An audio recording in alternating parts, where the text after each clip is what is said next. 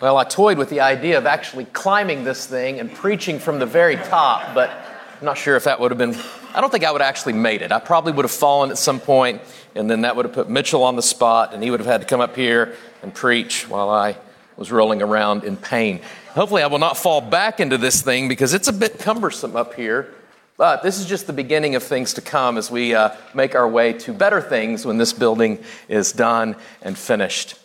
With that, we are returning this morning to an old friend, and that old friend is the Psalms. For 6 summers now, we have spent time together pondering the Psalms, and that's what we're going to do again this summer. And where I want to get us started is in Psalm 13. So if you have your Bibles, open them to Psalm 13. We're going to be reading the Psalm in its entirety, beginning in verse 1. Psalm 13, beginning in verse 1, let us now hear God's word. To the choir master, a psalm of David. How long, O Lord, will you forget me forever? How long will you hide your face from me? How long must I take counsel in my soul and have sorrow in my heart all the day? How long shall my enemy be exalted over me?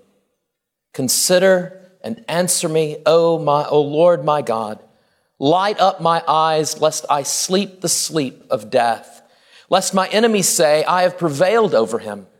Lest my foes rejoice because I am shaken. But I have trusted in your steadfast love. My heart shall rejoice in your salvation. I will sing to the Lord because he has dealt bountifully with me. This is the word of the Lord. Thanks be to God.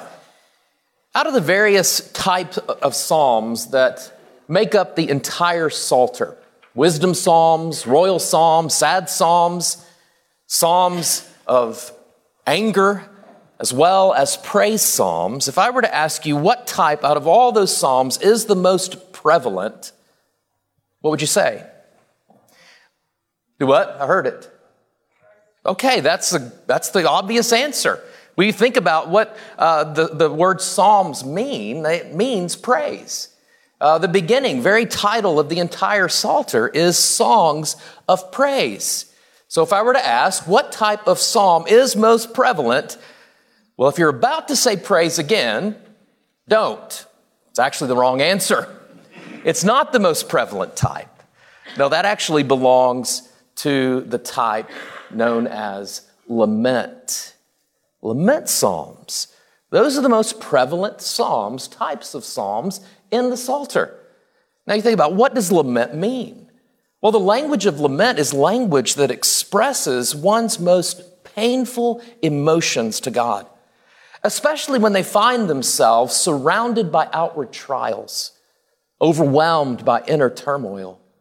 Technically, a psalm of lament is a song where the writer lays open before God his pain and perplexity, his angst, anger, sorrow, and sadness. And he does so in the desperate hope that God will deliver him from some crisis, whether that crisis be one of personal despair, persistent defeat, painful disease, or most acutely, when the prospect of imminent death is upon him.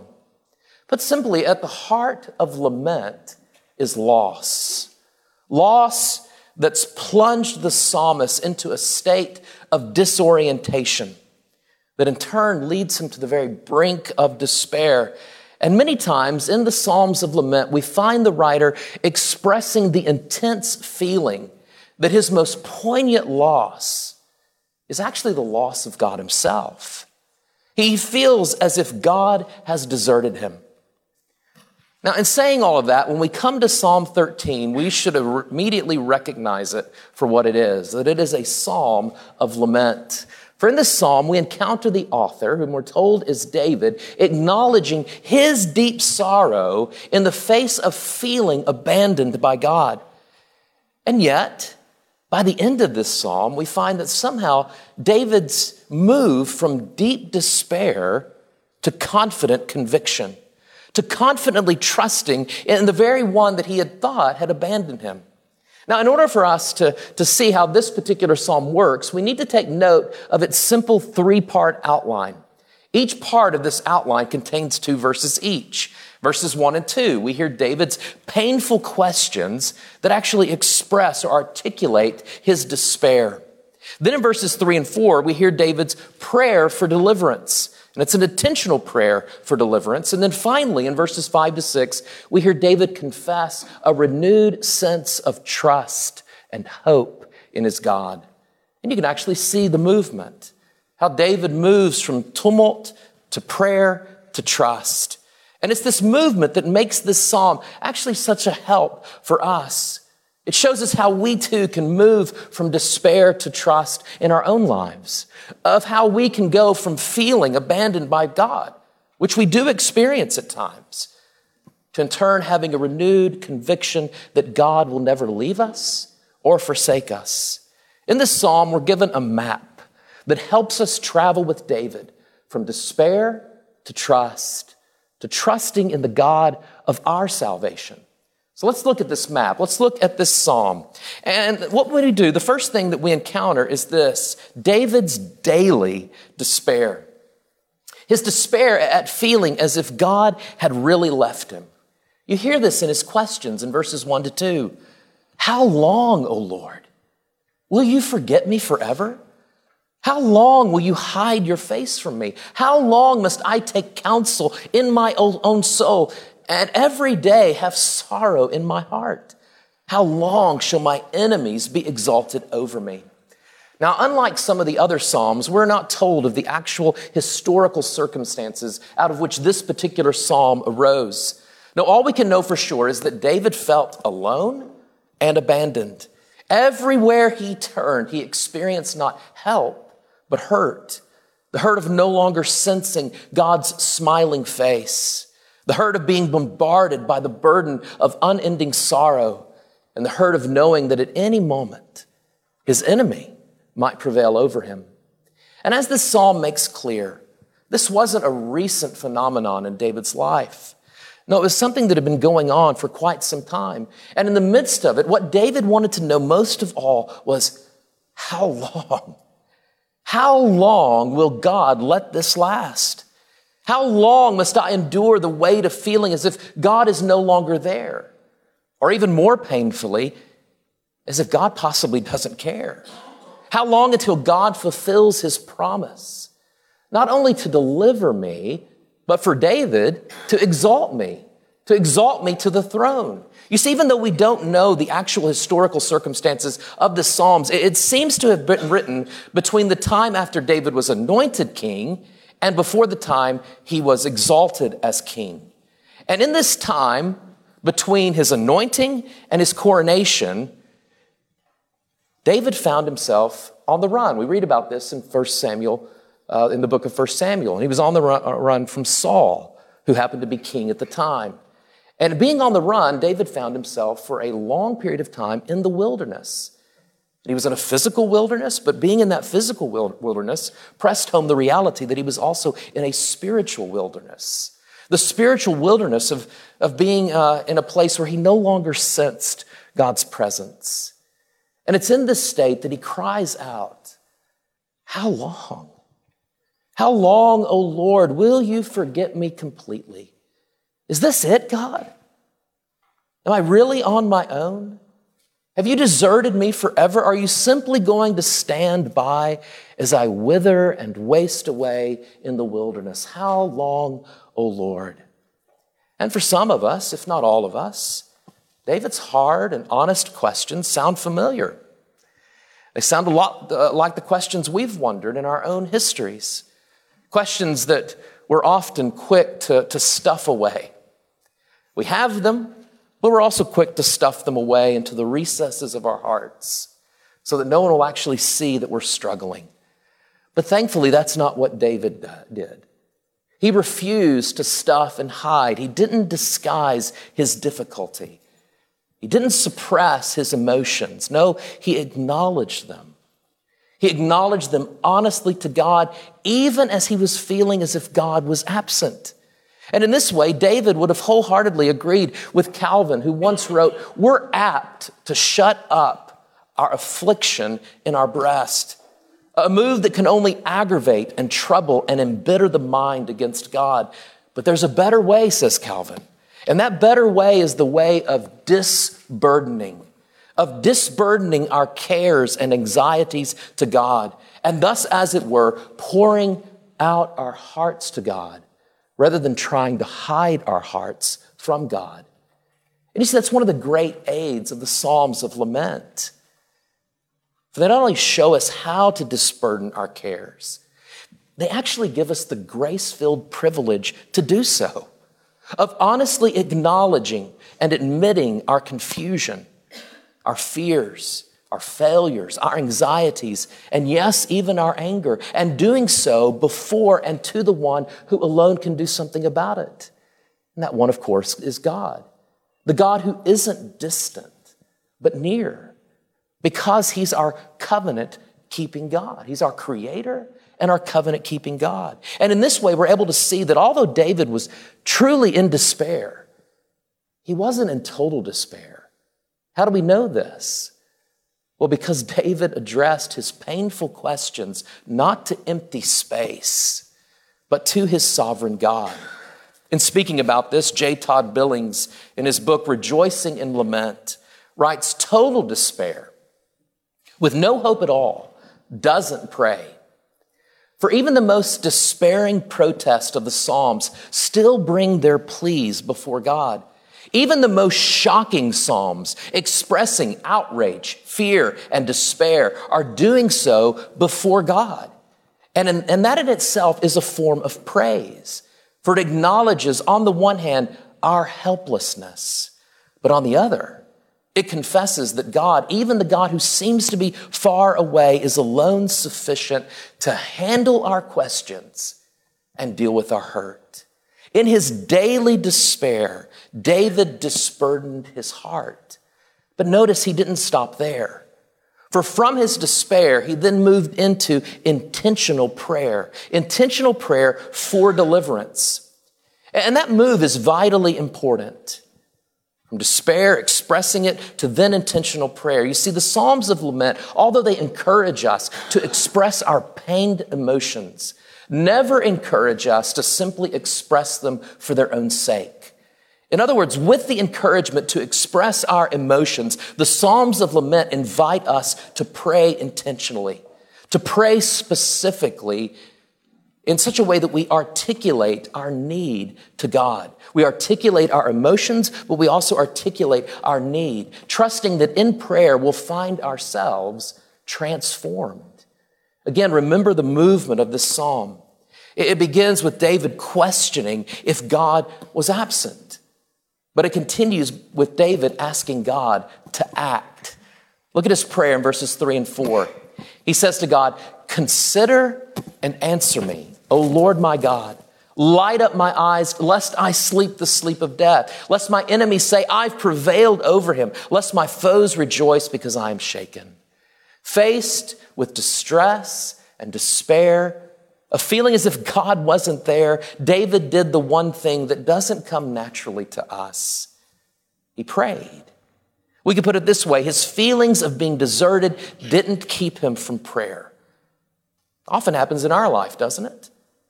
We're so down, we don't feel like praying. But David realized something, that when he was down, he realized the only thing he could do was pray. His distress and his despair drove him to prayer. In his despair, David took it to the Lord. In prayer and in praying, David asked for three things specifically. First, he prayed that God would look at him. Look at me in my despair. See my turmoil, O Lord. See and know me as your afflicted child. Second, he prayed that God would answer him. His feelings told him that God would remain silent, yet still he asked God to answer him, because what he needed most was a word from his God. And then thirdly, he prayed that God would lighten his eyes, which is a poetic way of asking God to preserve and restore him by opening the eyes of his faith so that he could see once again God's mercy and grace. Consider, answer, and give. Put simply, David was asking that God would manifest his faithfulness to David in the midst of his crisis. Look at me, for you've promised to be my God. Answer me, because you've promised to hear and respond to my cries. Rescue me, for you've promised to give me your life. Most of all, David was asking God to show himself, that God would show himself who he really is, that he is the God who faithfully keeps his promise. And my friends, in this psalm, that's what God did. God answered David's prayer. But notice he didn't do it by changing David's circumstances. This psalm never mentions a literal rescue for David. We can read about it in 1 Samuel, but here it's not mentioned. Instead, what we're shown here is that God changed David in the midst of his painful circumstances. God saw David. God answered David. God rescued David. And we know this because David's trust was renewed. Something happened in David's life to get him to the point from saying, "How long, O Lord?" Daily distress, daily despair, to at the very end, once again being reoriented to his God. In this way, David's prayer in verses 3 or 4 actually serves as the hinge that enabled David to make the move from doubt to faith. Yes, deliverance hadn't come, but David's trust had returned. And that's the real rescue of this psalm.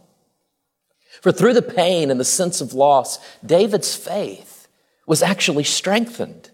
We could put it this way: in his sovereignty, God used the feeling of absence in David's life to, in the end, make David more and more into the man God always intended him to be. For his distress, again, drove him to his God. And God alone was his life.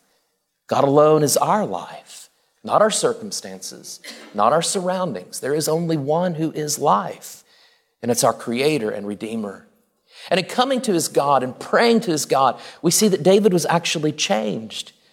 And he was changed as he prayed. And notice in his prayer, what was he doing? He was remembering and recalling and rehearsing God's steadfast love to him in the past. His present, he couldn't sense it. So he stopped and he began to rehearse what God had done for him in the past. Look at verse 5. But I have trusted in your steadfast love. And then look at the end of verse 6. For the Lord has dealt bountifully with me. You see, in prayer, David remembered and recalled and rehearsed how God's faithful love had delivered him in the past. How God's love had rescued him from lions and bears when he was a young shepherd boy. How God's steadfast love and bountiful goodness had enabled him to defeat the giant with a single stone. Prayer, David remembered and rehearsed how God had given him his unbreakable promise that he, a shepherd boy, would indeed become the shepherd king. As David pondered God's steadfast love and prayer, he found that his faith in God began to return, so that he could now say in hope, "My heart will again rejoice in God's salvation, and I will sing to the Lord." In prayer, David was reassured of this great promise, that no matter what, no matter our circumstances, no matter his or our feelings, God will never leave or forsake his people. No, God would see David just as he will see us through to the very end, to God's own end and purpose for our lives. Now, let's be honest. This is great for David. But how can we be sure of this? Well, ultimately, we can be sure of this because God has dealt bountifully with us in Jesus, through Jesus' own lament. You see, Jesus is the true David. And in being the true David, this is his psalm of lament, a psalm that not only points to him, but that he himself prayed and lived for us on our behalf. And because this is so, I want to ask you, do you see Jesus in Psalm 13? Look at it again if you have your Bibles open. Just scan it. Do you see Jesus in this psalm? You see him on the cross, wondering and wrestling with the questions, how long, O Lord? How long, O Father? Will you forget me completely as I bear the sins of my people? How long will you hide your face from me as I endure your judgment in their place? How long must I endure this overwhelming sorrow in my heart? How long shall my enemies, the enemies of sin and Satan and death, triumph over me as I give my life for theirs? My friends, Jesus knows what it is not only to feel abandoned, but to actually be abandoned. To be abandoned by God, by his Father. For he was abandoned for us so that we might be brought in to God's bountiful love and restoration. You see Jesus praying, "Consider me and answer me, my Father, and do so for their sake." Do you see him as he sleeps the sleep of death? For he willingly went into death, the death we deserved for our rebellion. Because he went into death and through death, we can be assured that the enemy of death will never triumph over the one who belongs to him. Jesus slept the sleep of death that we might experience the life of his restoration and resurrection, not only now, but forever. My friends, from this psalm, we're assured that Jesus is indeed our only hope and trust, that he's our salvation. For in Jesus, we've been promised that God will never forget us. No, Jesus was abandoned on the cross that we might be received forever, that God's face in Jesus might be on us from this time forth and forevermore, regardless of our feelings and regardless of our circumstances. When we're in circumstances that are difficult, the voices of God is against you. The voices of God is not for you become very loud. And that's why we must again and again return to God's word that says in Christ, God is for us. That says to us that we have been blessed with every spiritual blessing in Christ now. Because you see, it's only this solid reality that alone has the power to bear us up in seasons of darkness and despair, when it feels as if God's no longer there. For the truth is, in Jesus, God is there. He's promised to never leave us or forsake us. He's promised to be with us even unto the end of the ages. And in Jesus, as we've seen, as we've gone through Romans the past several weeks, God is at work using all things for our good, to accomplish his purpose, which is conforming us to the image of Jesus. And this is true whether we can actually discern it or not. It is true because it's true in the gospel, that God is there even when all we can say, maybe even get out, is why and how long. Friends, no matter your circumstances, no matter what accusations the devil may level against you, no matter how thick the darkness of despair may become, what this psalm teaches us is that God won't allow lament to be our final song. For in Christ, God has and will deal bountifully with us. And when and where this truth grips our hearts, really grabs hold of our hearts, there we'll be able to begin to actually rejoice in our lament. It's not as if we can only lament, and when we lament, we can't rejoice, and when we rejoice, we can have little lament. No, in this now time, it's rejoicing mingled with lament, or lament mingled with rejoicing. Paul says this in 2 Corinthians. We are a people who are always rejoicing and always in sorrow because we live in this now time where things are still broken, where things are still on the way. We're on the way. And yet, in those times of lament, the truth of what God has done for us, that he is for you, that he has dealt bountifully with you in Christ, enables us to sing a song of praise, even as we sing a psalm of lament. Because Jesus alone, now and forever, he alone is our only comfort in life and in death. Well, I want to conclude very quickly, just some practical points of application that we can actually derive from not only this psalm, which is this psalm of lament, but all the psalms of lament. First, in light of the psalms of lament, always keep in mind that it's not anti-Christian to experience emotional turmoil. Whether that turmoil be the experience of intense sorrow, prolonged depression, bouts of anxiety, or even feeling as if God's absent from your life, don't buy into the lie that says real Christians don't experience these things. We do. They happened in David's life. That was a man after God's own heart. They've happened in the lives of countless saints throughout the centuries. They happened to our Lord, who was the man of sorrows, who sorrowed to bring us ultimate joy, the joy of his forgiveness, his freedom, and his future. And in that future, all present sorrow will one day give way to perpetual joy. Second, when you experience emotional turmoil, and you will at some point, don't neglect prayer. Again, prayer is the pathway that leads from distress to trust. God uses prayer in our lives to reorient us to him as our all in all. Therefore, when you're downcast, and you may today be downcast, don't neglect prayer. Take this psalm, other similar psalms, pray them as your own.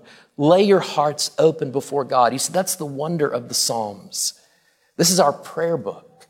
When we don't have the language to address God, he's given us his language that enables us to articulate whatever it is that we're going through to him in prayer. Third, when you pray, rehearse God's faithfulness. Remind yourself of those times in your own history when God did beyond what you could even ask or think. You have those stories. We often forget those. It's actually very good to remind yourself of those times when God did something that just astounded you. And as you do that, remember the great point in history, your history of whenever he has dealt bountifully with you in Jesus. Because again, it is the cross that says to us, God is for you. It's not our circumstances.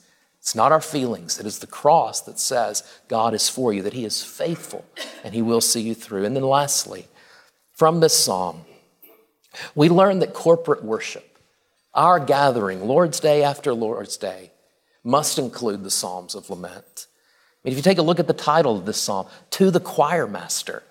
In other words, this psalm was meant to be sung in the corporate worship of God's people. Because when we come to worship, we don't leave our struggles, our fears, our confusions, our anger, our anxiety at the door.